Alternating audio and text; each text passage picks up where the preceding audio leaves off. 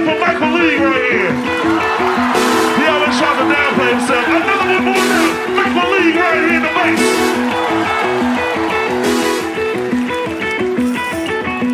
Who cares what one is? You count the shit in, we'll play it.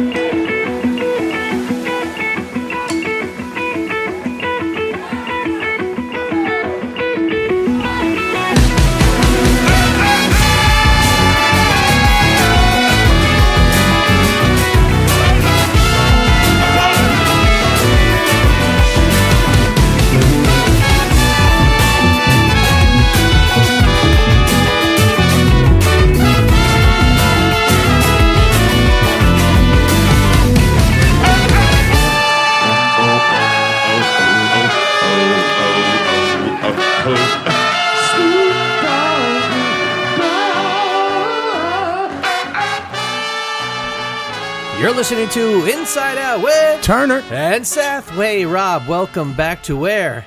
The old undisclosed location. I have fond memories here, oddly enough. They are odd. They are odd. Hey, listeners, thanks so much for listening. Absolutely. We do. We have to get our thank yous out of the way. Josh Thane, Robert Kwan for all your recording assistance, Harris, Sully Sullivan for your Bostonness. And for your social media help. Go ahead. And, of course, Pillay and Clark. Pillay, Clark, wonderful accountants, financiers. We've talked about them a bunch lately. I think you're getting the message if you're a regular listener. This is high-end accounting and financial advice and input and sort of thing. Pillay, and now, yes? a quick message from Osiris. Hey, this is Brendan from Humphreys McGee. This podcast is part of the Osiris podcast family. What's up? This is Ryan Stasek from Humphreys McGee. Osiris is a growing community of music and culture podcasts, connecting music fans with conversation, commentary, and of course, lots of music. Osiris. Who are those guys? I don't know. At any rate, though. We do it better, don't we? We do that better. What do we do better? I don't know. Neither do I. And if you know, email us at InsideOutWTNS. If there's anything we do well, tell us. But also remember, we like criticism. Inside Out WTNS. Rob, I'm getting a lot of criticism lately. Well, we'll save that for the end of the show. Also, at the end of the show, we want to talk about Clarence Fountain. We've mentioned Blind Boys of Alabama many times. He's the last remaining member. He passed away just on the day that we're cutting these segments. Very sad loss. He was the band's managed out of Decatur, Georgia here. Charles Drury, great man. And especially in the Jason Crosby episode, we talked about Prince sitting in with them, and we might have to retween that tweener. Retween the tweener? Well, and would that be a between? Perhaps. Perhaps. Between. Yes. The first time was okay. I know. Don't. Hey, Rob, this is my last time probably looking at you. No, we're going to Bonnaroo on Sunday. I forgot about that. Right, we're doing it quick. We're meeting up some of your corporate friends. That's right. Just a big corporate. We can't really say. Can't say just yet. We can say there's nothing wrong with saying it. It's no big deal. No, keep it quiet. All right. Shh. But anyway, so after that, I fly immediately out. It looks like, Rob, I'm doing the festival circuit that I wasn't going to be doing, so now I'm doing it. Maybe I'll do Electric Forest with you, brother. Come. I'm going to do Firefly and then Electric Forest back to back, so I'm gone for all the rest of the month. Yeah, we need to cut at least one more set of segments, maybe two, before you leave. Sometime this weekend, somehow. Well, we could do it in the car. Yeah, Bonnaroo. Or, I was thinking we could maybe do it in the car on the drive. We're interviewing Eddie from New Master Sounds this week. And very much looking forward to that. I've been listening to the last two records. Awesome stuff. I love them. Oh. But maybe we could cut segments there while we're together then at Terminal West. And maybe call O'Teal then. Well, no, the O'Teal thing is supposed to be tomorrow. They still don't have a time for us, so I don't know if that's going to happen or not. Let's try to see if you can squeeze in Thursday. They gave me 2 dates to work with. Come back to them. Say, hey, look, we're going to be set up Thursday. Maybe you do it then. Just try. You never know. Just ask. Oh, Rob. Hey, it's not in person. I'm not excited about it either. But I'll take it. Because I said, get me O'Teal. You got me O'Teal, sort of. But it might be worth waiting and sitting down with them. I don't know. Tough call. Well, see, folks, Rob, I used to disagree with Rob on the whole, we could just call people, and he's like, no, it's to sit down. But there is something that happens when we do sit down. I get it. And I hope you listeners get it, too. On the flip side, I am listening to our listeners, and they want a shorter episode. So, therefore, enough of us talking. Let's just jump into this interview. But why don't you go ahead and open up and lead into this interview? Oh, Michael League, I have such respect for this guy.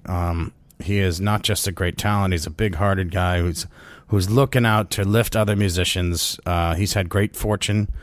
Came out of a small college in Texas and now is heading up not just Snarky Puppy, but he's a big part of this whole Ground Up label. They do their own festival. As you'll hear in this interview, it's not really a goal of theirs to sell tickets. It's more to just provide a great experience for the amount of people that do come. And we talk about their whole decision to have it in Florida, which is great. A great way to warm yourself up to Seth to decide to put your festival in Florida, because Seth loves to talk about Florida. That's not true. I just like being able to go work down there because I get to see my folks. Oh, yeah, remember I booked you in Tallahassee in 1997. Oh, you do listen. Oh, my God. But see, the thing about Michael League, though, he's a young man and a pioneer. He really is a pioneer. He's finding musicians from all over the world to work with, or they're finding him. We talk about one of the Cuban musicians. That's great stories there. You're right. Yeah, the Buena Vista Social Club, and how he kind of assimilates himself. And they'll listen to the interview. Yeah, it's just, this is... I was particularly proud of this one, Seth. I really liked how this one went. Thank you to Jamie at Ground Up for helping us out. She is definitely a pop, not a pip, as I say in this interview. This is the first time I mentioned that. You remember the difference between a pop and a pip, right, Seth? One squeaks, pip squeak? No. Why don't you tell us? Oh, the publicist thing. Yeah, go ahead. Yeah. Podcast aware publicist? Yes. Pop. Podcast ignorant publicist, pip. Pips are going to fade at some point. I don't know how fast, but at some point, you want to be podcast aware, or even just as a citizen. Whatever the case, we did this in a hotel high above Atlanta. He's such a. We almost lost the interview because I left my computer in the lobby on the way out. Can you believe that? What an idiot I am! I left my computer somewhere in the Stickley. Oh, no, you left your computer at Stickley on the street, basically. On the street, in front of the and then you coffee also shop. left that same computer one day at like the City Winery for like 3 days or something. Yeah, that was when I took notes for one of the Kevin Kinney shows. Oh my God. Yeah, we're professionals. Anyway, the point being, when we walked into his room, he was working on tracks for the next album. He's constantly working on stuff. Yeah, that's right. I forgot about that. Yeah. And just one interesting thing about them, they're constantly revolving the lineup. I kind of stumble when I ask the question, but it's just amazing to me that they have a group of 20, 25 musicians that they create with and compose in the studio and all that, but they only go on the road with 8 to 11 or 12, and they rotate every tour, but they don't really rehearse. They all just know the material so well that there's like this innate way they have of not telepathically, but non-verbally communicating and getting their way through the songs, even though they're not constantly on tour with each other. That is so impressive to me. That's so indicative of the level of musicians that are in this whole Snarky Puppy world. And the level of fandom that they've got, the fan base has grown, but it's not just the fans. They're one of these rare bands that aren't. They are musicians. How was you gonna say? Like musicians are their fan base as well as a fan base. You know what I mean? Oh, well, two things that struck me. Their fan base is very open-minded and looking to find other music, but there was a Grateful Dead-like thing where they were selling nitrous in the front. They were that's only in Philly. Oh, we're in Atlanta now. Or always in Philly, not only. What was I saying? Oh, they're taking they're like trying to identify the songs and keeping set lists and pointing out to me what was rare and what wasn't. It was really an interesting experience because I saddled up right to that little bar at the center of the room so I could take notes. So I went early and just hung there the whole day because there's no VIP or no special section. And I guess I was with Quan one night, and who was I with the other night? I was with the photographer the other night who was with his girlfriend. So I didn't really have... Quan was an anchor with me for a while, but I kind of just had to hang right there. One of those clear your bladder and then just hold it for the rest of the show kind of thing. Wow, you actually stayed in one spot the whole show? Yeah, but it was worth it. It was both nights. It was 2 nights. All right, well, and Alina, who's on their label, opened one of them, and Fork, who has Kevin Scott, and as we learned at the show, Kevin Scott landed Snarky Puppy, their first Atlanta gig. He had a weekly gig at Aisle 5, what was then called the 5 Spot, and the very Colonel-like gesture to open the doors to Snarky Puppy, opened the doors of Atlanta, and now Snarky Puppy is huge. And now Kevin is a permanent member of Fork, who is also on this Ground Up label. And by the way, my review of this show, one of these shows was in Relics. I forget which issue. Sorry. Just look for it. You'll find it. Can you post it on our website? I'd have to get permission from Relics, and that would involve people responding to emails, so we'll see. All right. Well, without further ado, now, hey, everybody, enjoy Michael League.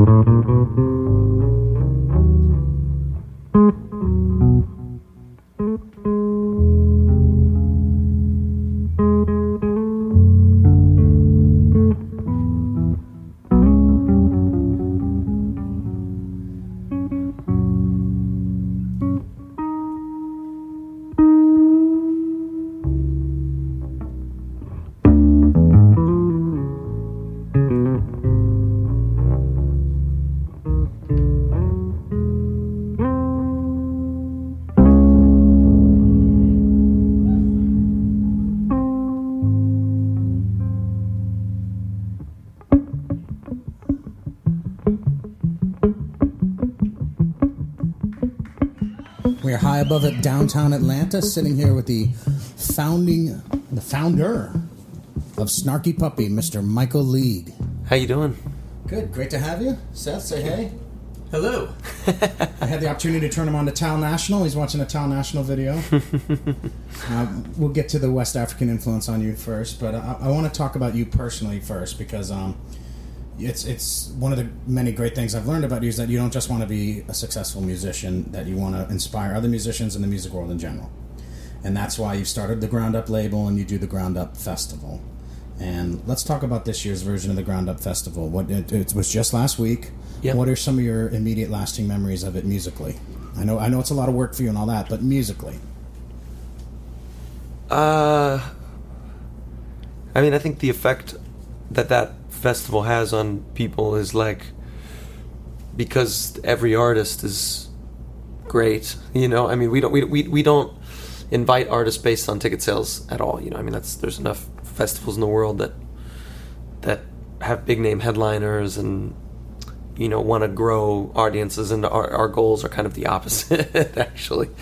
Like the goal for the festival is to not grow it at all, just to improve it every year, to keep it very intimate, and to make sure that every single artist that plays is not just a great band or a great artist, but that they bring something unique conceptually to the world musically. So you leave the festival, or when you're there, you kind of have this feeling of just kind of like, you know, being overwhelmed, like a cup overflowing. That's kind of the idea. I mean, the individual performances are amazing, but when you put them all together, you know, we try to create like a very balanced diet so that you're hearing music from all over the world and different genres, different styles, different moods, and that hopefully you leave wanting to go further down the hole with each of those artists. And what's the idea behind putting in a place like Miami, which, quite frankly, as someone who grew up in Fort Lauderdale, is to have such musicianship. I mean, if you know anything about the Miami and Fort Lauderdale scene, Dr. Lonnie Smith used to play at a club called O'Hara's Pub. It's a tiny little hole in the wall. So, you know, you're talking about bringing musicians of that caliber and putting them in essentially the hole in the wall of the United States. And expecting a draw in an area of the country that's a very unpredictable draw-wise. It took some convincing to make the decision to do it there. Our festival director, Paul Lair, is from Miami. And when we started talking about doing the festival, he said, we have to do it in Miami. And I was telling him, there's no way in hell we're doing it in Miami. We've never even played in Miami. There's so little interest in having Snarky Puppy. Really? You've never even played there? The only time Snarky Puppy's ever played in Miami is at the Ground Up Music Festival. We played at at the Funky Biscuit in Boca Raton. And you know, it's a tiny club. International Water is right by there as well. But right, and we did the Jam Cruise, of course, you know, disembarking from Miami. We've actually never played in Miami except for our own festival. So, you know, he had to convince me. You know, I mean, the major selling points were there was a great festival ground, like a great environment to do the festival in, like physically, like the festival grounds. Number 2, the weather, to throw a festival in February and have it be 73 degrees and sunny on a beach is appealing to festival goers, no matter what kind of music listener you are. Or no matter where they're coming from in the world. Or no matter where they're coming from in the world. And actually, you know, our first year we had 34 countries represented in our audience. So most of those were cold countries, you know, people who were excited to be in the sun. So why Miami and, say, not the Dominican Republic or Mexico or a place like that? Because Paul is from there and he has connections. Uh-huh. So he... not just, you know, I mean, obviously funding connections. He has a great relationship with the city. So, you know, our festival's fully independent. You know, we don't have Live Nation or AEG running our production. We don't have Bud Light, you know, sponsoring us. It's like 100% us. We hire everyone from the drivers to the stage managers to the food vendor, you know. So if you're going to do it that way, without a sponsor, you need help financially. And Paul has a great relationship with the city. Obviously, it's a big boon for tourism to have people coming from 40 countries, you know, around the world. So he was able to get like funding from the city each year to help us. And beyond the funding thing, also just knowing people. You know, I was like, I want to make sure we have a really high level, like, organic chef preparing all the food. He's like, okay, my friend Michelle, she's an award-winning, chef, blah, blah, blah, blah, blah. Oh, we need this. He's like, I know that person. So he was able to kind of procure things to make the festival work, and it went so well the first year. I was completely sold. So given the ethos of the festival, it would seem to me the artist in residence decision is a key one. Last year was Esperanza Spalding, and this year was Lionel Lueke from Benin. From what? Benin. What were some of the great moments of collaboration involving those two? Well, all of them. Well, for example, Esperanza played with David Crosby, right? Yeah, Esperanza sat in with Crosby. She did this really interesting kind of artist-to-artist interview with Becca Stevens, because they've been friends. They went to school together, They're very close friends, and so they interviewed each other and played tunes together. And Esperanza sat in with Terrence Blanchard.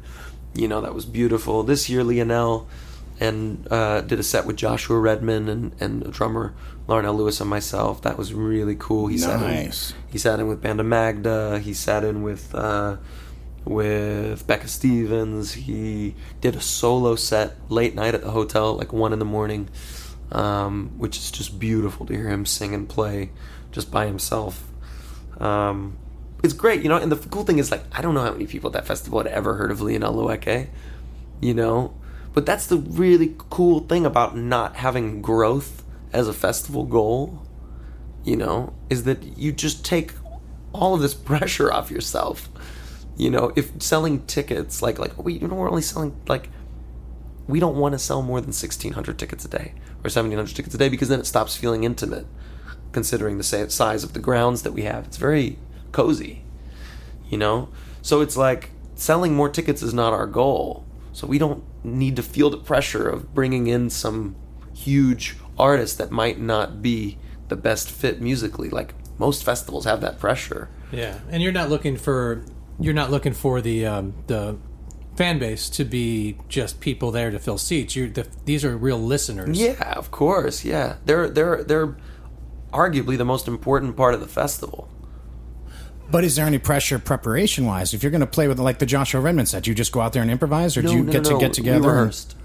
And so how many different artists are you rehearsing with in advance of this festival? Most of the bands are having a rehearsal. But you're playing with, like, 10, aren't you? There you go. Yeah, I played with a lot of groups this year. It was not... I don't want to say that it's not what I wanted, because it was a pleasure to play with every single one of them. Next year I'll be playing with less. we'll just put it like that. Right. But each one was like a total joy. But that's the nature of just like inviting your friends to play the festival. I have a personal relationship with every single artist that plays the festival. The only person that I had never met was Concha Buica. She was the only one that I had never met before the festival, but I'm like a massive fan of hers. So yeah, it's very different the way the festival runs from other ones. There are enough great festivals in the world with big headliners and huge crowds, and it's like we just don't want to do that. We want it to be like a backyard party. We want the audience to be accountable. And you want to be able to see your favorite musicians and play with them, so... Also that. Yeah, for me, I'm just basically creating my own little paradise and inviting people. That's how I look at it, And bring Tal National, and maybe someday there'll be a Bocante Tal National tour. Maybe. Now, you say producing is your true love. Really. Seems to be where you're getting your most joy. But you are having so much fun up there on stage. Mm-hmm. What is it about producing that is more moving to you now than composing or playing? I wouldn't say it's more. It's the most recent thing that I've kind of dived head first into. I've been producing records for 12 years or something, 14 years, but like recently I've been able to work with artists outside of like my normal zone. Like I just produced a record for Susanna Baca, who's like a folkloric, like a 70 plus old folkloric Afro-Peruvian musician, I was there last month doing that. I produced the last David Crosby record. The gentleman from Buena Vista Social Club? Oh, Eliades Ochoa. Yeah, exactly. And was it just your label, or did you also do Roosevelt's? I did. I did that one as well. Yeah, Roosevelt Collier. So you're busy. Yeah, I mean it's great, and and these two artists, Alina Yengibadia, this Armenian Russian singer, it's more of like a jazz groove thing, and then Siren Tip, which is more like an electronica pop, weird jazz thing, and like it's so stimulating to go into these different environments with these different people and different genres and different bands, and basically have a baby with them. Yeah, how much? I mean, being young and like you said, going into some of these new styles of music. Right. How much are you the director, or what's your gift? Because when I look at it, it's not like you're coming to these musicians saying, "Hey, I've been playing your style of music for 80 years, and you should." There's got to be like a give and take there, right? Yeah, it depends. It's just totally case by case. All right, let's go with Eliadis. Yeah, you yeah. went to Cuba to produce this record, right? Yeah. So how did you select the studio, and how was it this American, you're kind of young kid coming into Cuba and calling the shots in the studio? I respect that. That I would be intimidated. Calling the shots might be an overstatement. I mean, Well, it depends if they're like what do they call the little espressos in Cuba? Oh wow, I don't know. I think they just call them cafe. I don't know what. Just ignore him. Something I'm not privy to. That's a good example of so no one spoke English, right? I rolled into Havana with some demos of Eliades just playing guitar and singing, right?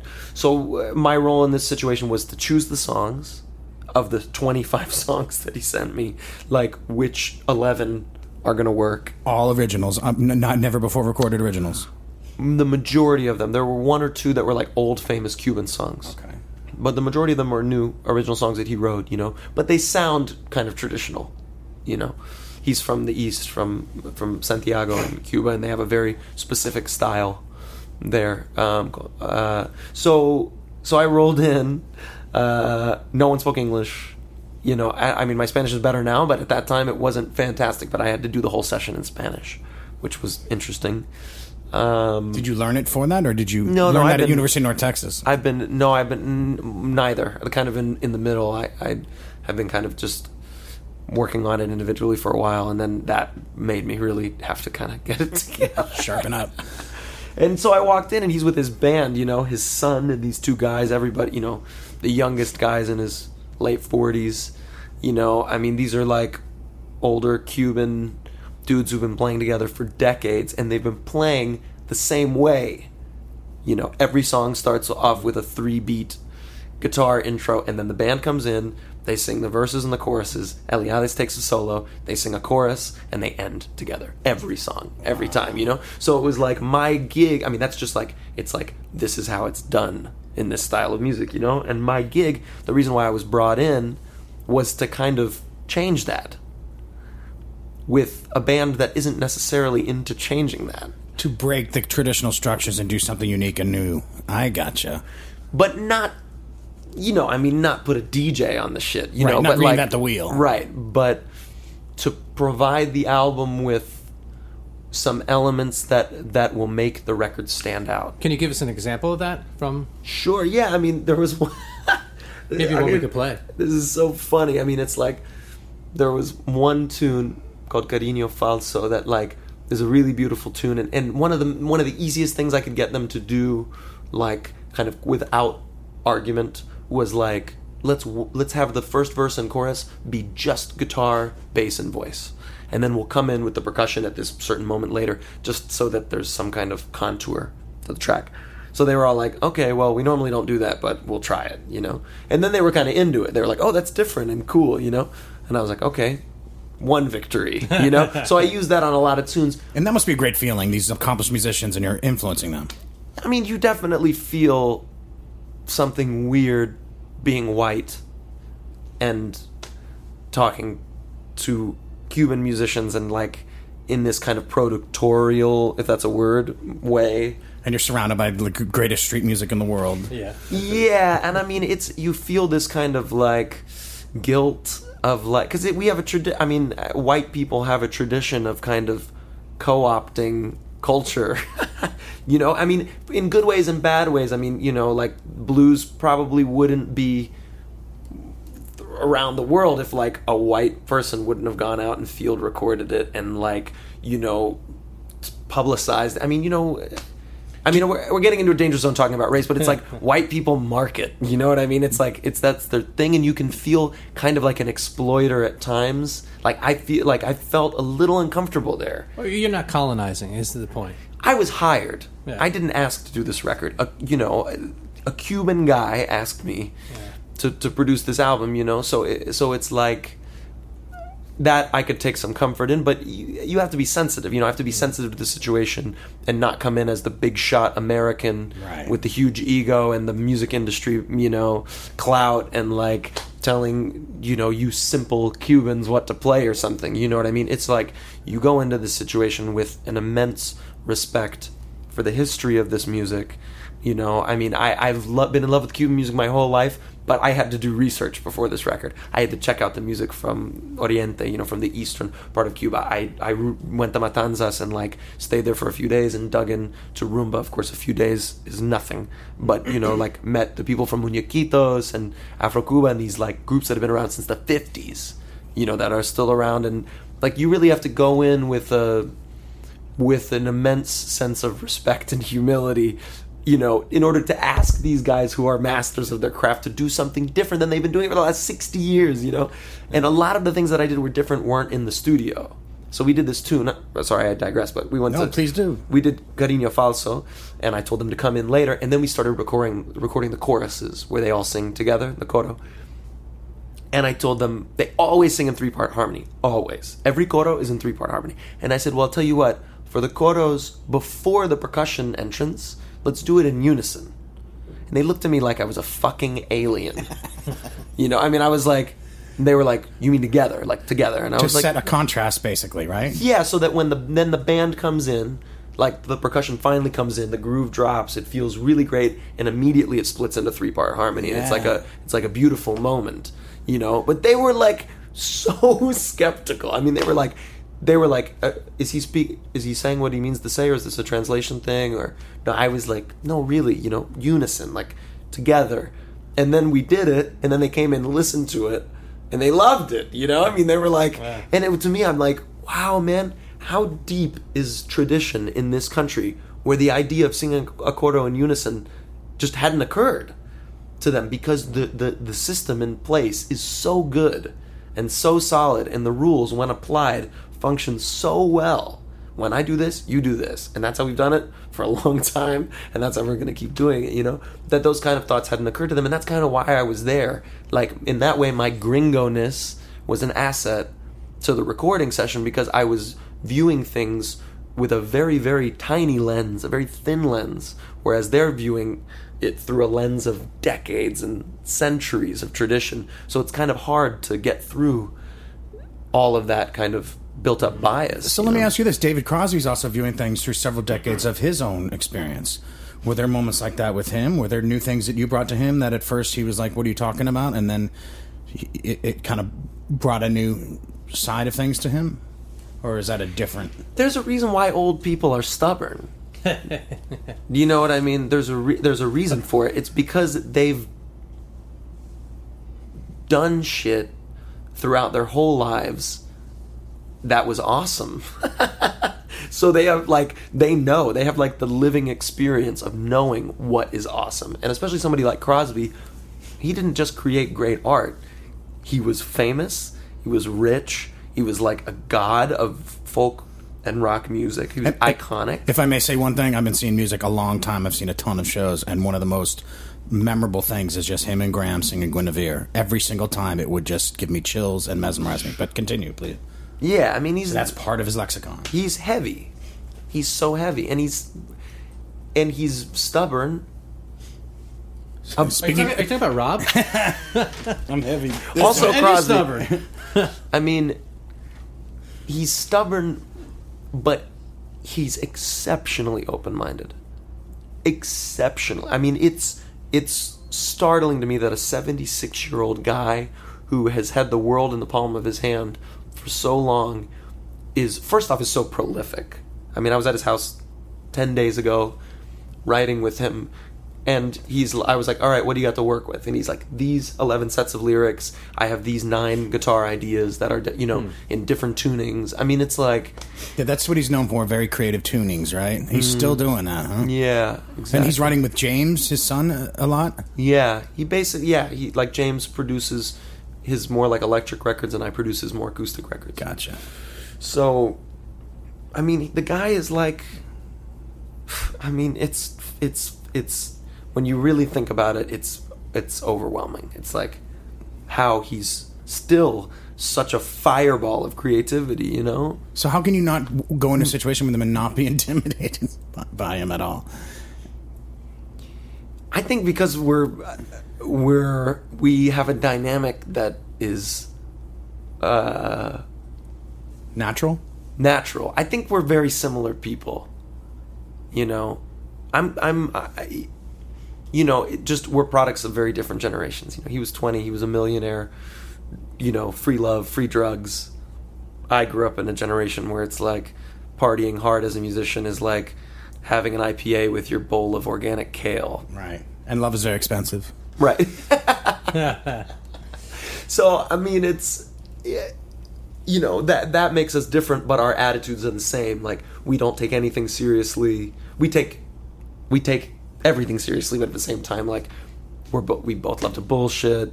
We love to make fun of each other. We love to, you know, it's like there's a mutual understanding and there's just, I don't know how to explain it other than like a very healthy dynamic between the two of us. I will say that the first time I went to his home to write, he gave me like a guitar part, like a whole kind of verse and chorus, and he's like, I don't really know what to do with this. And so I was like, all right, let's do a brainstorm for lyrics. So I gave him a concept, you know, basically about actually it was his concept. I said, what is there anything you want to write about? And he said, I want to write about people who send other people's kids to war. And so I was like, okay, very cool, you know, Fortunate Son kind of vibe, you know. And so I was like, all right, what do you think of when you think of that? And he just did like a stream of consciousness brainstorm. He just like kind of just verbal diarrhea for 10 minutes. Are you recording? Oh, you're writing it down? On a sheet of paper. I just wrote it all down. Like whenever you would say a phrase that I liked, I would just write it down, you know, blah, blah, blah. And then I was like, all right, like take a nap, you know? So he went and took a nap and I took it all the ideas and wrote lyrics and formed it into a story and did a melody. And 3 hours later, he came in and I sang it to him, that was intimidating. I'll tell you. I mean, This was the only intimidating moment I've had with Crosby, I would say, is the first time that I sang to him my lyrics. Right. On his song, with his ideas. Like when he's coming out of a nap you commanded him to take. And did you, and did you sing it like yourself or like him? Like me. And I sang it to him. And he was like, I mean, he was just like, you know, you motherfucker, I didn't know you could write lyrics. I thought you had an instrumental band, you know. I was like, well, I didn't really write these. I mean, it's kind of like you kind of just like shat gold on this sheet of paper, and then I just kind of like sanded the edges of it, you know. And he was like, totally, this is brilliant. This line fucking sucks, but the rest of this is pretty, you know. And that was your line. Yeah, exactly. And then it was just like right off to the, and then it was like from that moment, that was our system, and that's still our system. With the naps still. Naps built in, totally built in. Yeah, we did it a week and a half ago, and I would say that after that moment, I mean, it's terrifying showing your lyrics to your favorite lyricist. You know what I mean? And then singing. I felt kind of vulnerable. But then once he got into it, when he showed that he was into this system, then from then on we were just running. We did 3 tunes in 3 days, you know, from start to finish, and we just did 3 more a week and a half ago for this new record with Becca Stevens and Michelle Willis and Crosby and I, like a 4, kind of like a CSNY thing, but Michelle's playing Moog bass and Rhodes, Becca's playing ukulele, charango, guitars, I'm playing weird guitars, and Cross is playing guitar and singing, and 4-part harmony, and each of us are taking turns singing lead, and all this kind of stuff, you know. So it's really interesting. It's a very interesting project. David is, I mean, I don't know anyone his age that is doing it like he's doing it. There are guys, James Taylor, you know, I mean, Paul Simon. There are guys that are still doing it, but to the degree that David is, like, I don't know, man. I mean, he's made 3 records in 4 years at 76 years old, and he's working on his 4th. Wow. That's crazy. Yeah. The guy is like, it's like a meteor. And is he working with other cats too to inspire him with his lyrics and stuff like that, or is this? Yeah. Because you mentioned his son, and then He writes with his son. He did a tune with Michael McDonald for the last record. On the last record that I produced, he did one with Mark Cohen. Oh, really? Who wrote "Walking to Memphis"? Yeah, you know, yeah. Great guy. He's been writing with Becca Stevens a lot, writing with Michelle a little bit, writing with Bill Lawrence. He and Bill Lawrence from Snarky Puppy did a beautiful tune that we're going to record, a song to his son. It's called Your Own Ride. That's just like, the lyrics are like no dry eyes, you know? I mean, there's something about being, I hope he doesn't hear this interview. There's something about being He won't. in touch with your sense of mortality, I think, that really kicks something into high gear. And it's very interesting for me. Of course, I could die tomorrow. No, we know what you're talking about. We were very close to the Colonel Bruce, and one of the things is he, before his birthday, which also was his funeral, Rob and I actually had conversations with him in regards to just that, and it's because all of a sudden, like, you know, when you're 20, everything's ahead of you. When you're 50, it's kind of in this middle, and then when you're 70 and 80, you're looking at you're closing things up. And I mean, but that's like, what's it like? And the answer was, well, you know, you go to bed at night, and the shit you didn't get done, you realize you're not going to get done. I want to add too. Maybe that's why he's getting so much done. You have a Colonel-esque quote associated with you. Say, if there's no genuine intent behind music, it won't nourish your soul. That's something you said, and that's exactly like the kind of thing Colonel Bruce Hampton would say, since you brought him up. I said that. Yeah. And the nourish your soul, I think I added, but you talk a lot. You talk a lot about intent. That's the big thing. Of course. Genuineness of intent, and that was like one of the tenets of Colonel Bruce. But before we get away from David, Joni Mitchell was a good friend of his. Yeah, David gave her start and produced her first record. Right. We quote her a lot. She has a thing called Kill Mommy, and the reason I bring it up is that you talk about playing your record collection and composing your record collection, and the Kill Mommy's about the influence that is the largest upon you. You sometimes have to stop listening to completely to let yourself come out. Have you had mommies, and who have the mommies been that you've had to kill? The same that every bass player has. So Jocko. and ironically, you're playing your festival in Miami. So yeah, exactly right. Yeah, the home of Jocko and Matheny. And I forgot Matheny's from there. Well, I don't know if he's from Miami, but he went Midwest. He's from Lee's Summit, Missouri, but he went to the University of Miami, or Miami University. University of Miami. And Boston claims him now. Yes, of course. They claim everybody, even the ones they failed.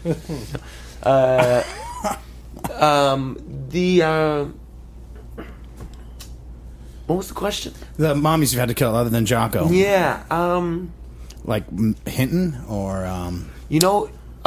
actually, Wayne Krantz. Oh, really? Who I still play gigs with, which is really funny because Wayne Krantz... Because I'm a guitar player also, and... Remember, it's a metaphor. I'm not going to kill Wayne. Don't worry.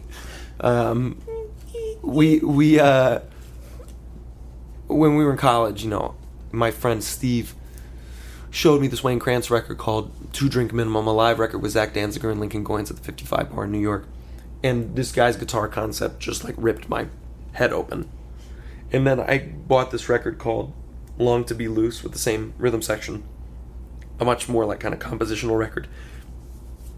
And I just listened to this stuff over and over and over, and a lot of the early Snarky Puppy tunes really sound like Wayne Krantz blown out for a larger ensemble,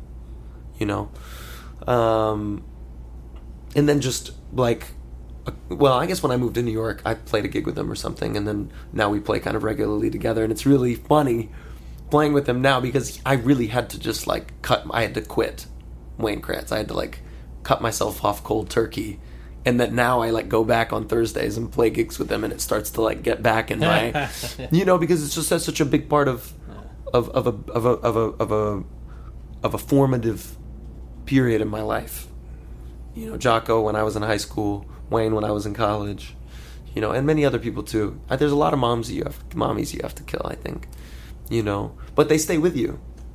It's not really that you kill them; you just kind of like Mute them. Yeah, maybe mute your mommy is a better term. Huh? Well, yeah, I've been trying to mute my mom for a while. Jewish mother. Mine's Greek. I know that. Same thing. I want to skip to something I had kind of tucked at the end here, but you talked about how you prepared for the, you know, producing your Cuban artist. But can you talk about Jules Buckley and how you prepared for Silva? And Sure. Because this is a symphonic album, and it's just another example of how amazing you are, how varied you are. It just is what it is. Talk about that. What was the initial impetus for it? How did you find Jules? How receptive was he? Did you have to win him over to get his time to do this? And No, really, he's a homie. He's like, explain who he's. The Berlin. sorry, Jules lives in Berlin, but he's the conductor in residence, I guess you would call him, or the director of the Metropole Orchestra in the Netherlands, in Hilversum. We were doing a live recording session for a record called "We Like It Here" in Utrecht. In When I Holland. bring you up, a lot of your fans bring that record up right away. It's the last live in studio with audience album that we did without guests. We did Family Dinner 2 after that, but like real Snarky Puppy stuff. You know, that's the record that Lingus is on, and Shofukan, and What About Me, and some of the songs that kind of are more known among our fans. Shofu Khan's one. Shofu Khan, Crosby yeah. identified as his favorite. Right. So, so during that recording session, my friend Friederike invited the managers of the Metropole to come to the session, and they came. And I've known the Metropole for many years. They did a beautiful record with Yvonne Lins that won some Grammys. They recorded with Shaka Khan, with Elvis Costello, with everybody, Marcus Miller, you know. And so I was like, oh wow, the Metropole's here. And then after we had after party, like, you know, a hang, and they came up to me and they were like, wow, that was really great. And I was like, oh, thank you so much for coming, really nice. And they were like, do you want to do a record? And I was like, wait, really? That must wait a floor minute. you. Well, it does, because at that point, Snarky Puppy had been a band for 11 years or something, 10 years. This is just before the first Grammy? Or just after? It was just before. I think. Yeah, we didn't have. I don't think we had a Grammy then. I mean, you get used to people not giving a shit about you. Oh, believe me, yeah. I know. I mean, you get used to it. You know, it's like we that spent a decade of me trying to convince every jazz writer to do an article of us, every manager to represent us, I would just look at all my favorite artists.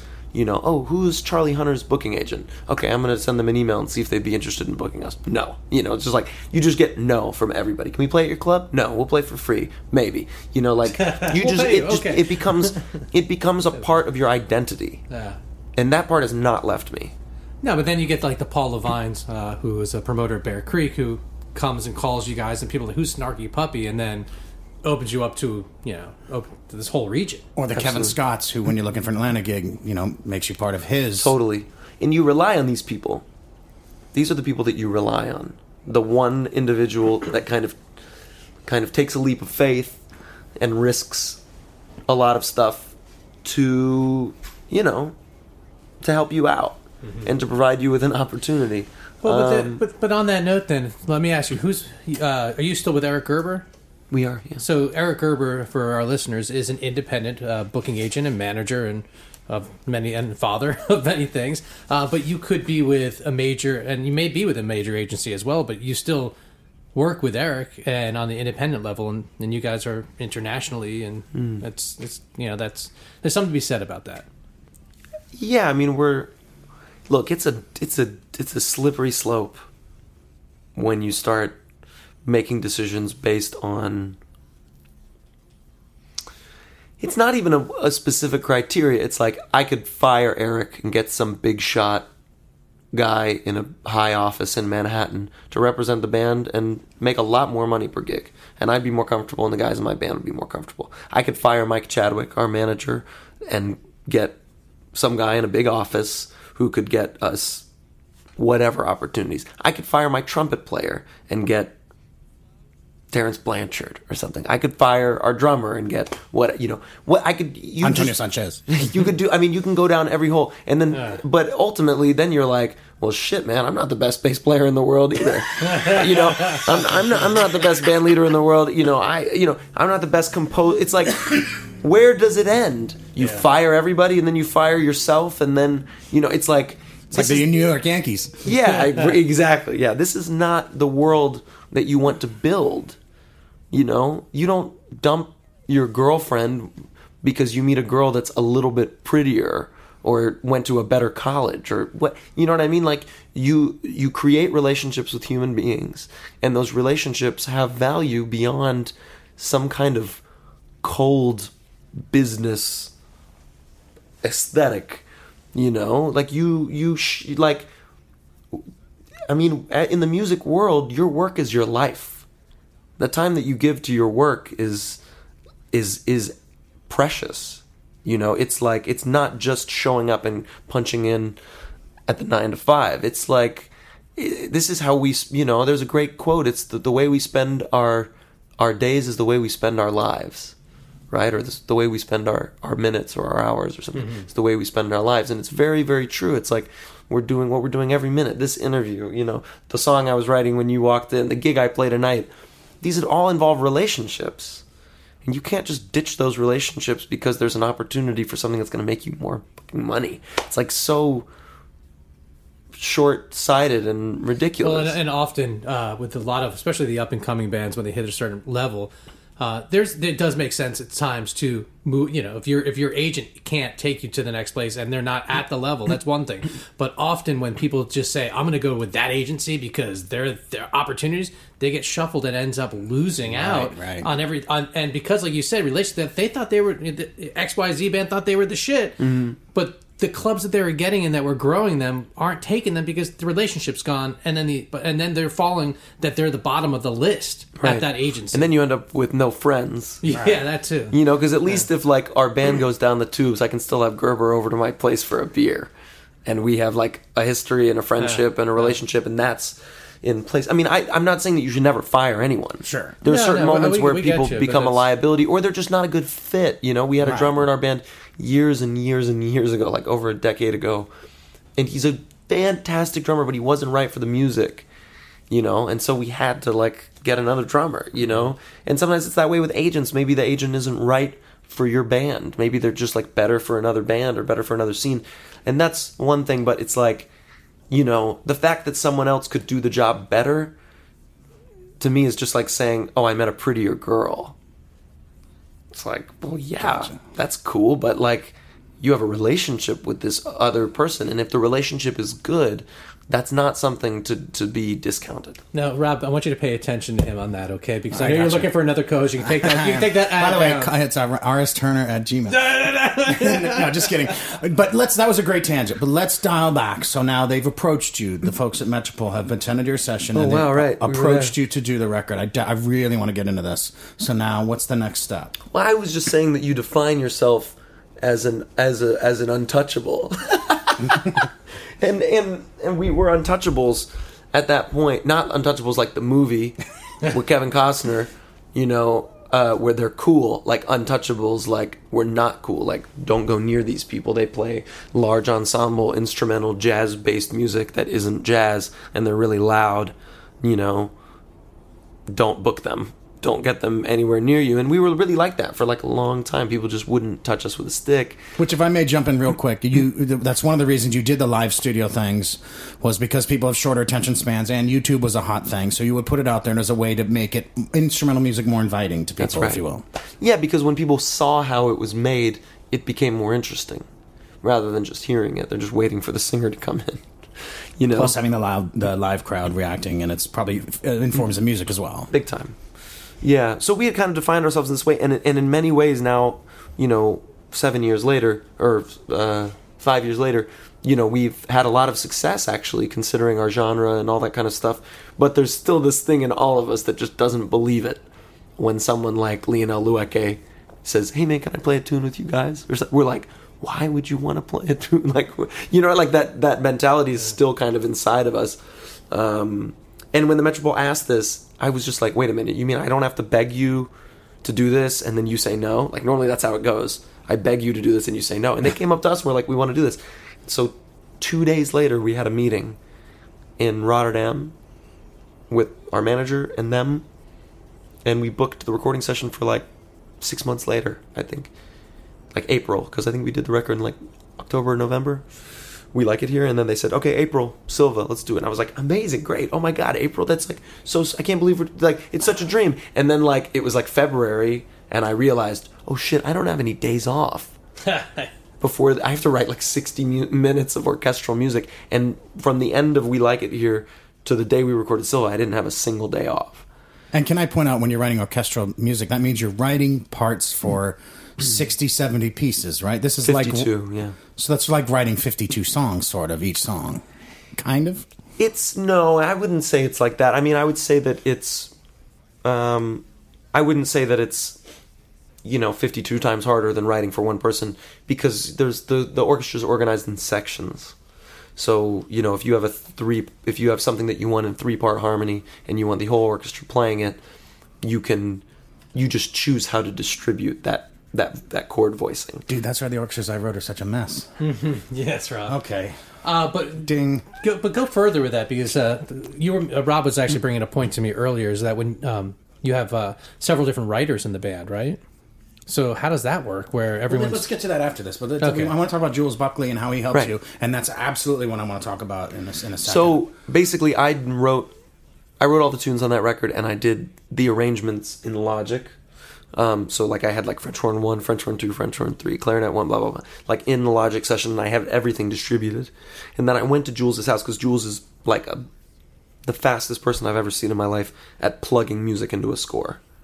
So I went to him, and he plugged it all into the score, and then we looked at it together, and he would say, maybe it's best to leave the French horns out here. Maybe you should write a counter melody. Can you here. hear that when you look at the you see it all written down? Can you hear it in your head? Wow. Sure. Yeah.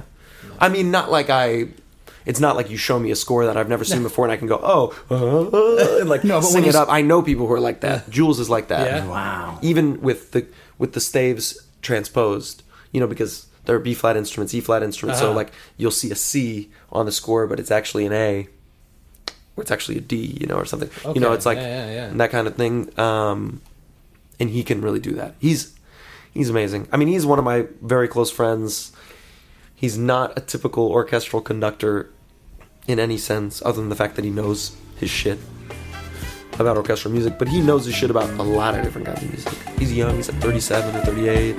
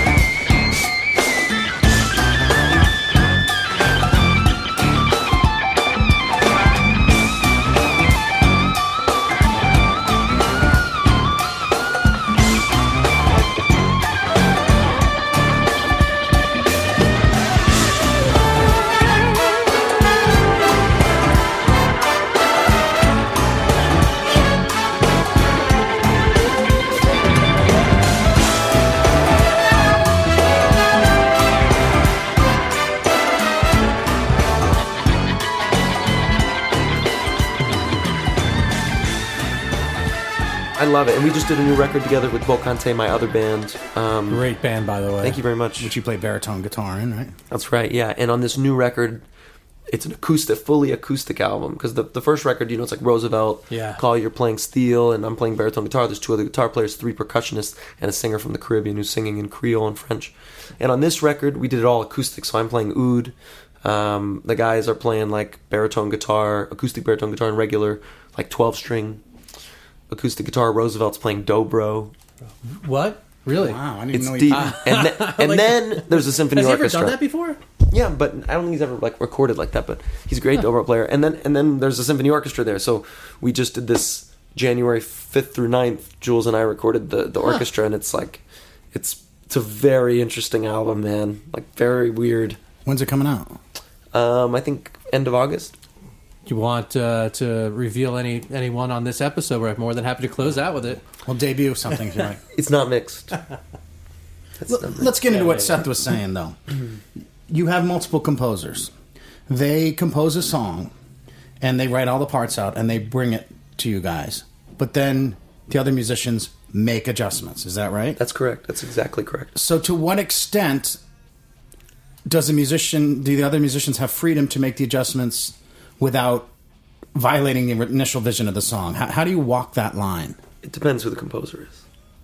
Certain guys are more Okay, for you. precious. The ones that you write. Where would you say you are on that?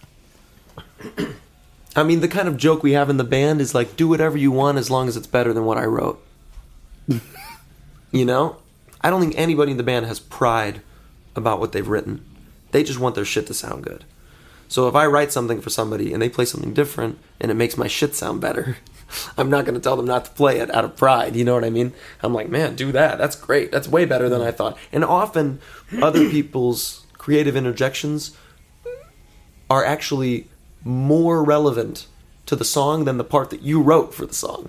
It's like they're more to the point than your thing is. So you kind of just like get the idea, and then they sort it, spread it out, expound. Yeah. Yeah, but we always start with everyone learning the parts exactly. That's very important. Because laziness and creative license can easily be confused. So these musicians, then you have very few negativity. You don't have like defensiveness. You can't. As a band, it can't. and not a lot of ego. You say you can't, but creative people often can create in different ways, right? Oh, sure. And I mean, there's plenty of lively Negotiation? discussion. Spirited debate. Spirited debate. Your group of musicians that make Snarky Puppy, that's a lot of people, and that to me is a lot of ego to manage, regardless. It's about 40 or so. Where's it at now? Maybe it was. I mean, in regular rotation, we have like 20 people. And on the road, you have 9, but they shift in and shift out. That's exactly right. It's, I like to call it a democratic dictatorship, because it's like everybody has equal say, but at the end of the day, one person has to make the call. Right, but now let's moving into the live realm, where you have this backlog of material, and you have an ever-changing lineup, and you're doing different shows every night. Mm-hmm. That's amazing to me. I mean, do you have to re-rehearse all the material before every show with the new lineup? No, we never rehearse. So everyone just comes in with their knowledge of how you've recorded it, and then they interpret it on the fly. Yes. Now, last night, it seemed like at points you knew what solos were coming and what weren't, and at other points you were directing the band. So do you know what songs where it's like, this is open-ended and this is more structured? Yeah, because it's not like the guys just learn the record and then they jump on stage and play. It's like every guy that's jumping on stage and playing has played those songs dozens or hundreds of times. Of course, but there's got to be points where it's more open than others. Absolutely. So do you convey that in the moment, or is it more... We just have a system of communication that has been established over many years in which we're all like kind of sensitive, to a word that's very overused, but to the vibe of what's going on. Like if we hit a section and the groove feels good, no one is thinking that the groove does not feel good. We all think the groove, like there's like a collective sense of what's happening and what's not happening, like what's good and what's not good. And when we are in something that's good, everybody's kind of antennae go up, and then I can make a call like, oh, this feels really good, let's not go to the melody yet, or let's not go to the next section, and all I gotta do is like swirl my finger around, like saying like repeat. Like there was toward the end of the night last night, there was a song where that happened. Right, and there was another moment where like the keyboard shit was so funky that I would like I only wanted to hear them, so I just point to them and I tell everybody else to break. So on beat 1 of an 8-bar phrase, bar 1, we break and it's just keyboards, and then everybody's antennae are up, so they're hearing just keyboards, and people start thinking, oh, what else can happen here? What else can happen here? And then I can like sense if the horn players, if they're like looking at each other like, oh, maybe we have a horn line, then I can like give them time to get that together and play it, and then maybe that horn line has a hit in it that the band can jump in on. So I'll look at the drummer, and the drummer's already listening to the horn line. So it's like there's just like a lot of like, I don't want to call it telepathy. It's pretty close to it though. Yeah. It's just Well, that's the music, the language of music, right? the language there. of music, and it's basically like what I would like. The best way I can describe it is what I'm doing is confirming and mandating obvious decisions. You know what I mean? I'm like coordinating. I should say that Well, coordinating. it's like sports in a way. That's the basketball part, right? Right. It's obvious that this guy's always open on the baseline, so let's get him the ball, you know, or whatever. And that's kind of how it goes. What about, there was one point, the part that I thought was most away from the structure of a song last night was actually, what's the gentleman's name who plays trumpet and keyboards? There was one point where Justin Stanton. it broke down to him and the drummers and percussion, and it got way out there. It did. Did that happen spontaneously? Is Yes. that something you're like, let's go, let's leave them? That section of that song, it's always a soloist and the drummer. Oh, and it's a different soloist every time? And it's a different soloist every time. And so they can go wherever they want. Wherever they want, they have the complete freedom, but we know where we're going to go afterward. So the challenge, the little game, is where can we take this thing that when we come out of it, it still makes sense to go where we need to go. It's not just free improvisation that's misguided. It's like, we know where we just came from, and we know where we're going, but how do we get there? And I say it's always the drummer and a soloist, but some nights the band doesn't leave the stage and other guys want to also play. So it can be different. You know, if you noticed, actually Bill stayed on stage, the other keyboard player, and at a certain moment he came in. So it's just like, there's just no rules, really. We just know what works and what doesn't work, and we like taking risks, I guess. That kind of, your friends Humphreys and McGee and Ryan Stasek, the bassist, speaks particularly highly of you. That reminds me of them, where sometimes their fans complain that it's not free enough improv, but they Noodles never gets too noodly. Right. Yeah. They know where they're going, but they still can take us on some rides sometimes. Did you, when you played with them, did you watch their set as well? Of course, yeah, I always watch their set. And what struck you about them, you know? I mean, to be honest, they're kind of like refreshing in that scene, because when you go to a jam band festival or something, you know, by that third or fourth band you're just like, all right, like another one chord trip out, you know, And like the soloing over chord changes, right, sounding like Jerry. Turn the knob one way, you sound like Jerry. Turn the other, you sound like Trey. right, and that can be an interesting thing in context. You know, just like like sweet potato souffle is really wonderful in context, but you don't want to eat a mountain of it. Right. You know, and so it's like... Look who you're talking to here, though. But the thing that I like about Humphreys is that there really is an emphasis on composition. There is a structure, and like in their scene, I think they provide a really nice part of the diet. Would you think? On the plate, would you you know? say though that perhaps that even what you just said there, that their listeners, then it's like a stepping stone even into being able to listen to you all because of the level of composition. Like it makes sense that they were hip to you before other. They're a gateway. They're a gateway drug for their fan base to to jazz and metal and. Sure. I mean, I don't know that their fans enjoy us. I mean, I wouldn't want to make that assumption, but They do. Oh, cool, great.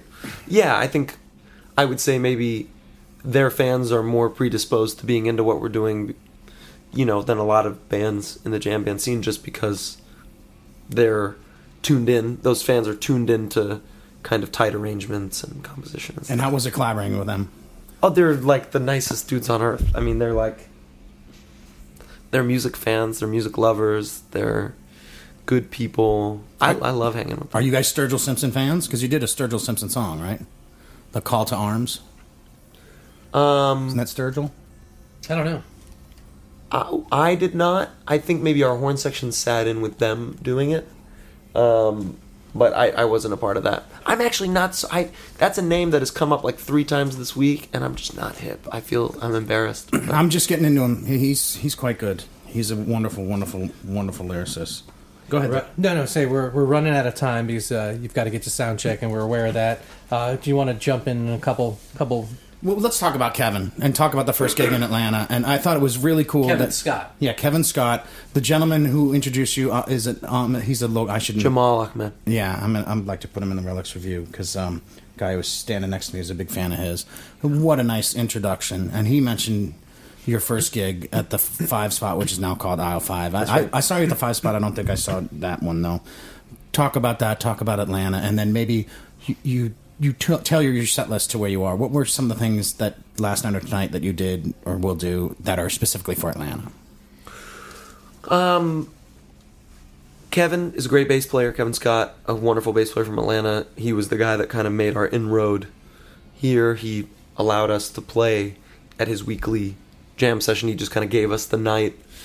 And because we were based in Denton and we were only doing East Coast and Southeast runs, Atlanta was a very important place for us, because it's right on the route. So it was a very big moment for us that we had a place to play in Atlanta. Atlanta is a funky city. It's a soulful city. It's a very black city. And our music being American music, basically basically all of our musical influences from this country are black American musical influences, and having musicians like Sean Martin and Bobby Sparks and JT and all these guys in the band who are pillars in the black music community, there's that side of Snarky Puppy that can't really come out when we play in Topeka. You know what I mean? So when we are in a city like DC or in Atlanta or Houston or something like that, where you feel like that side of our music can really be appreciated, and that we can give the audience some food when we show that side to them, we tend to go that way. Last night we might have gone too much that way. I felt like at a certain point maybe we were beating it to death. But at the very end, maybe? Maybe earlier, maybe at the end. Yeah, I don't know. I don't think so. Just but it's fun. Sometimes it's fun to have those nights. Mm-hmm. I try to create I keep talking about a well-balanced meal, but I try to create a balanced diet for the audience on any given night, knowing that they'll probably only see us that night and never again. But some nights you have to look out for the band and just be like, the band wants to go there, so let's just go there. Last night the band wanted to play funky shit, so it was like, all right, we're just gonna play funky shit. So all right, let's talk about the Grammys, because you just won your third, probably the most satisfying. It's a purely snarky Grammy, right? That's right. And a lot of artists win a Grammy. It seems to elevate the artist, but with you or Bela Fleck or Cecile McLaurin-Salvant or the infamous String Dusters who've been on our show, yeah, I feel it elevates the Grammys because these are real musicians who put in their time, who are getting rewarded. Go ahead. No. So it's the day after the Grammys. You look at Facebook or social media. People are saying how awful the Grammys are because of Bruno Mars or whatever. Or that the decisions can be based on celebrity or record sales or political agendas or other douchey crap. Which they are. And then on the flip side, then these musicians such as yourself and the String Dusters are getting recognized, and a lot of people maybe never heard of you all or them, and now are. And it's this weird thing. So one minute your people are saying fuck the Grammys, the other minute they're like, they're Grammys. But my question, is there a negative side to it? Because I did a lot of research and I did notice some negative press, and the only negative press was kind of right after the first Grammy. So are there writers out there with an axe to grind against the Grammys, and they kind of use Grammy Award winners to grind that axe? Was that article called Snarky Puppy are a waste of your time? That was, yeah. Was in Texas or something? Yeah. It seemed like he was angry with the Grammys more than with you. That was the underlying thing I got. I think they sent the wrong guy to the gig. listen, I'm more aware of what sucks about Snarky Puppy than anyone in the world. I am like the number one critic of our band because I should be. I'm the musical director. I'm the band leader. You know, I should be aware of what's working and what's not working.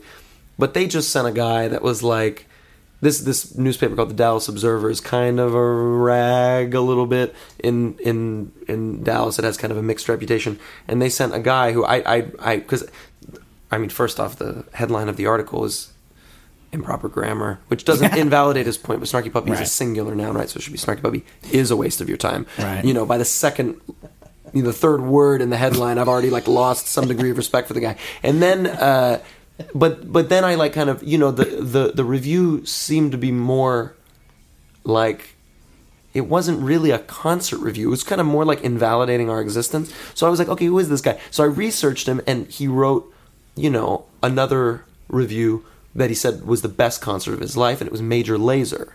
So I was like, okay, well, you don't really send a guy... I'm not saying Major Lazer's good or bad. I'm just saying you don't send a guy whose favorite band is Major Lazer to do a review of a 10-piece instrumental jazz-based ensemble. Like, you just don't send me to review a South Indian classical concert. I love South Indian classical music, but that's not my shit. No, The vegan that goes to review the new Butcher. Exactly. So right, because they're not even going to taste it. We recently had the opportunity to chat with Jeff Coffin, who sends his regards, by the way. And Jeff brought an interesting point to the table, and I just want to briefly talk about this.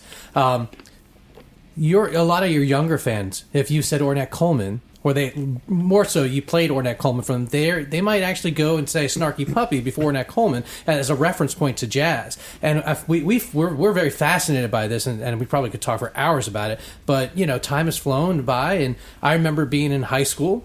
And when being attached to Miles Davis and all the greats, and here this new millennials and this new generation coming up, they're associating jazz with you all, and I was curious about what that means to you and how you feel about that. That is an hour-long topic. I mean, I don't look at Snarky Puppy as a jazz band. I don't want to take any responsibility for carrying the jazz torch or being the new thing in jazz. Yes, Snarky Puppy has jazz musicians in it. I would say every musician on the stage, to some extent, is a jazz musician. Yes, our music is jazz-based. Probably we take more influence from jazz than any other genre.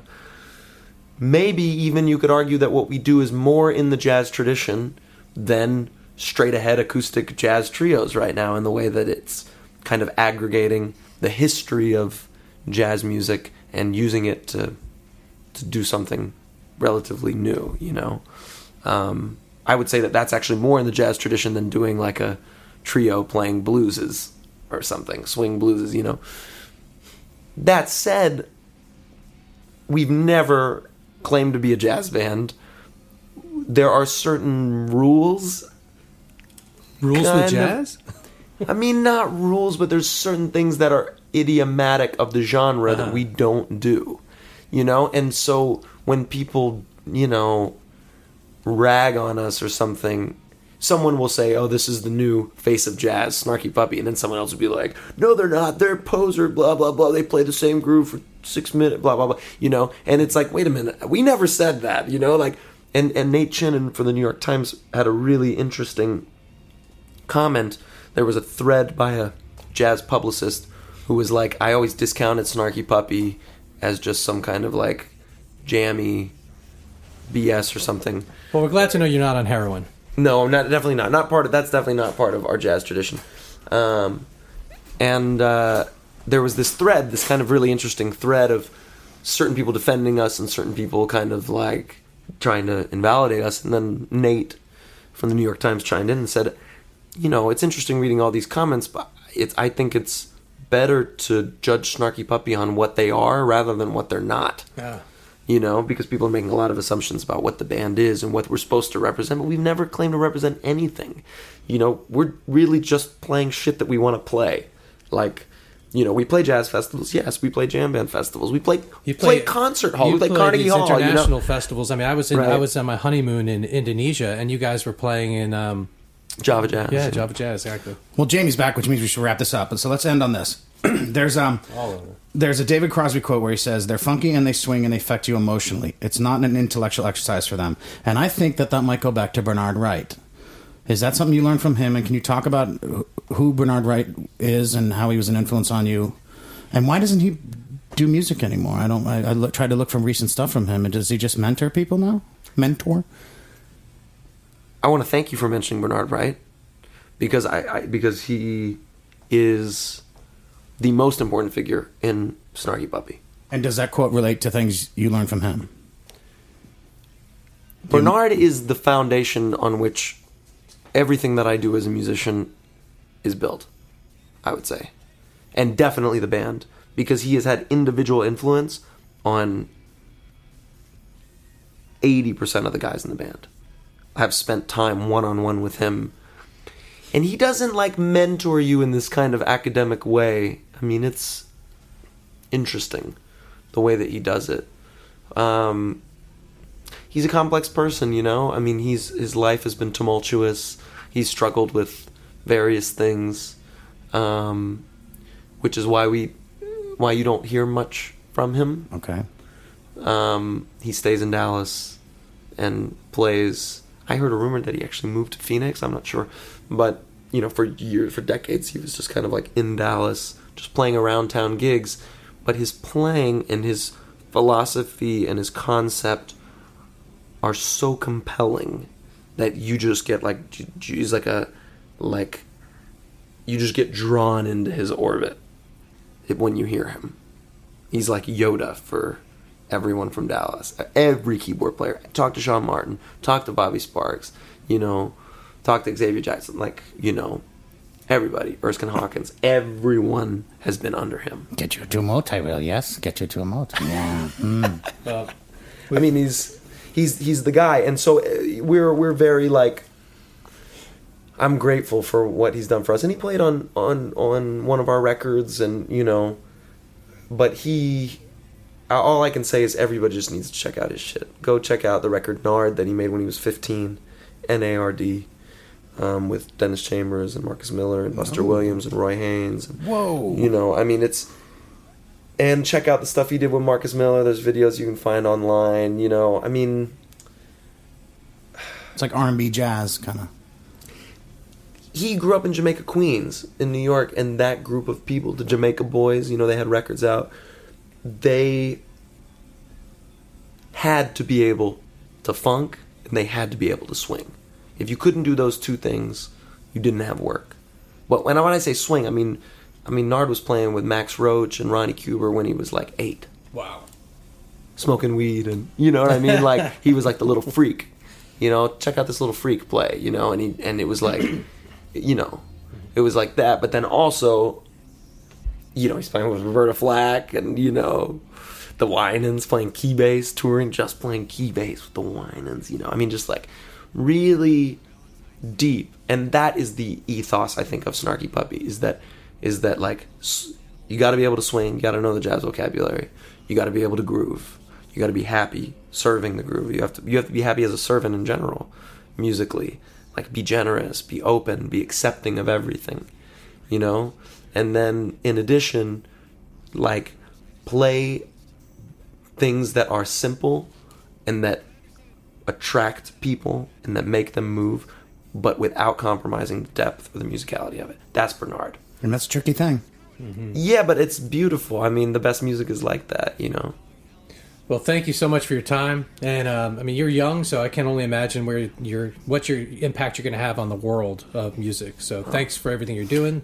And while Jamie's here, I want to say she represents you really well. She's very responsive, even in the midst of your festival. She was helping us out. There are Michael. There are pips and there are pops. I've been learning.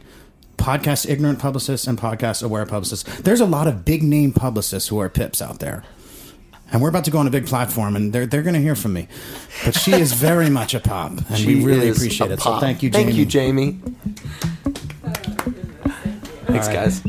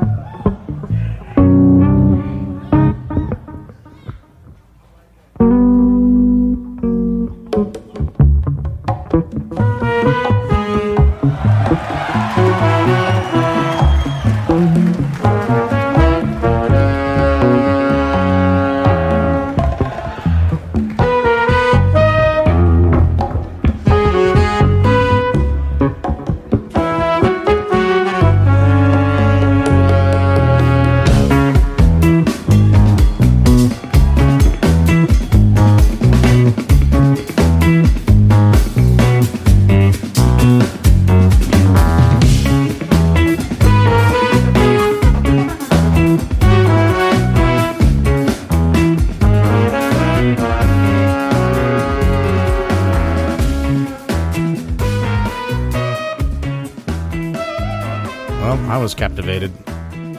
Do you remember we actually shared a mic on that one? Yeah.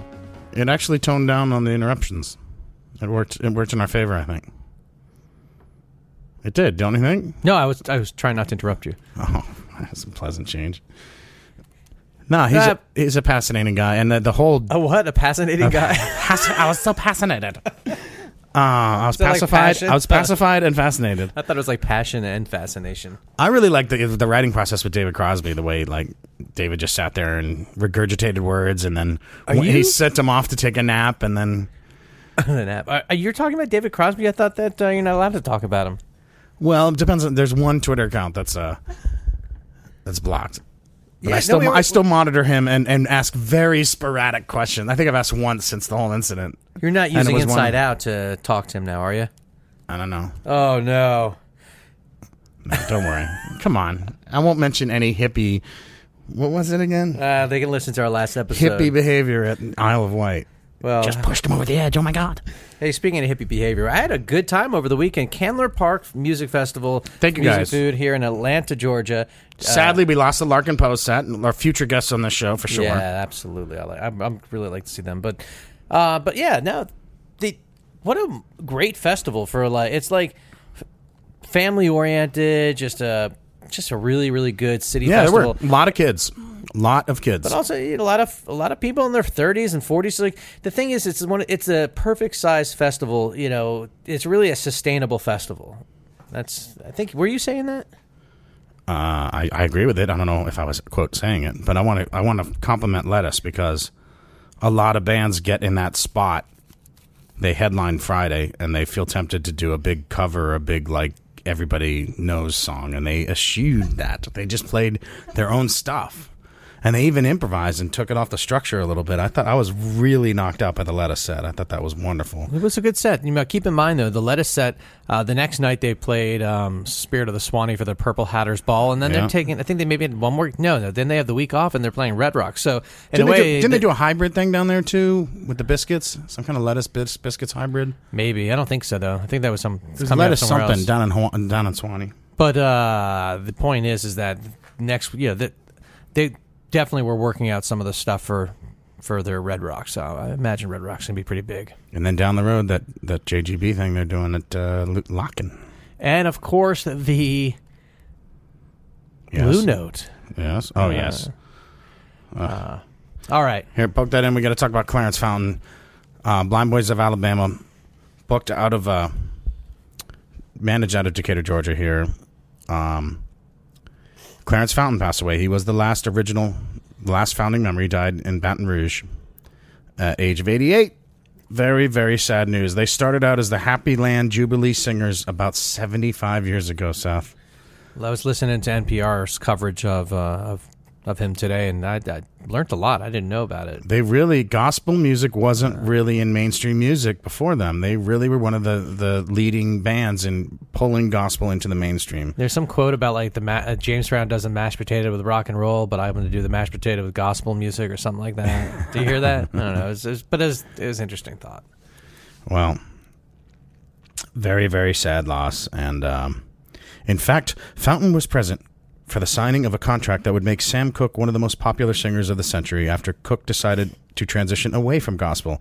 When the man gave him a contract, he gave me one too. He offered me one. I just didn't take it, Fountain told Oxford American in 2010. I thought it was a thing that he shouldn't have done. But listen, you can't control people, you know?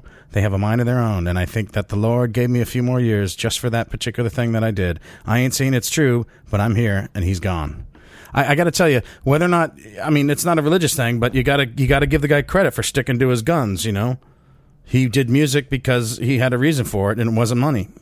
And he wasn't about to just sign a contract. And not to say that anyone who did is a bad person, but Clarence should be honored for that. He definitely chose his own path. You know, I got to hang out with him once in East Atlanta. Well, yeah, why are we on a squeaky table then?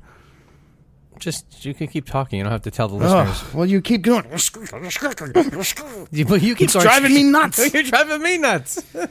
But yeah, somehow I think because Jason Crosby was in town, I ended up at some house party with them near East Atlanta, and I got to chat with him a little bit. Very, very kind man. He will be missed. Wanted to stick that in there. Any recent shows you've seen, Seth?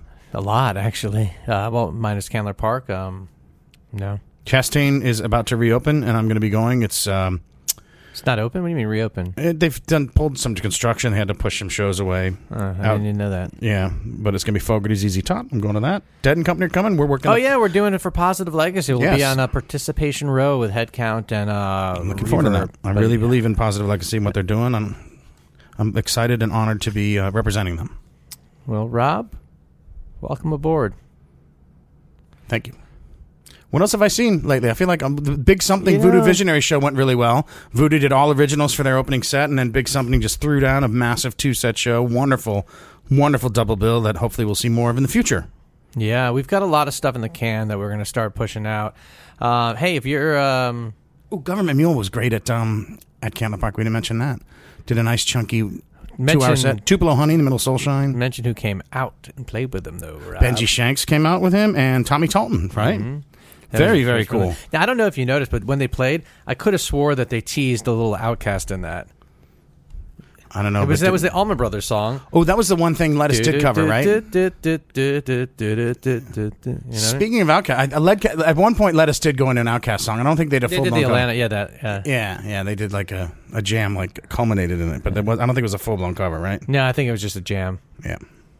Well, thanks for listening, everyone. It's going to be an interesting summer. I'm not sure what's going to happen here with our time and how we're going to do it. Maybe Rob joins me on the road, maybe not. Maybe Rob just does some interviews here and I do some there. I don't really know what's going to happen, but I tell you what, Inside Out is not going anywhere. We're here. We're going to be here for a long time, even if it's 2 shows a month. But hey, if you want it to be more, you can donate. I don't know where. Just email us and I'll tell you where.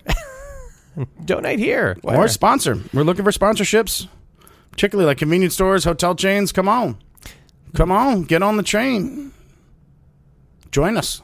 Yes, and hey, Rob, good job picking out the music on this episode. I've enjoyed listening to it, and you've been enjoying listening to some stuff too lately, haven't you? Yes, but we did a playlist for the Jesus one. I think one thing to point out is when we do the playlist for these, there'll be oftentimes, like this will be an example of an episode where I'll be putting together some of the release versions of some of the songs that are on here because we have the live show from Atlanta. The second night as well. I'll be pulling from the second night of Atlanta last fall. If you want the exact date, we'll tweet it or whatever. It will be in our show notes. Rob's going to start in making those notes as to what the song is and when it's from. So you and a link to download it. But oftentimes we don't have it on Spotify, so the Spotify version will be different from the version that you hear on the show.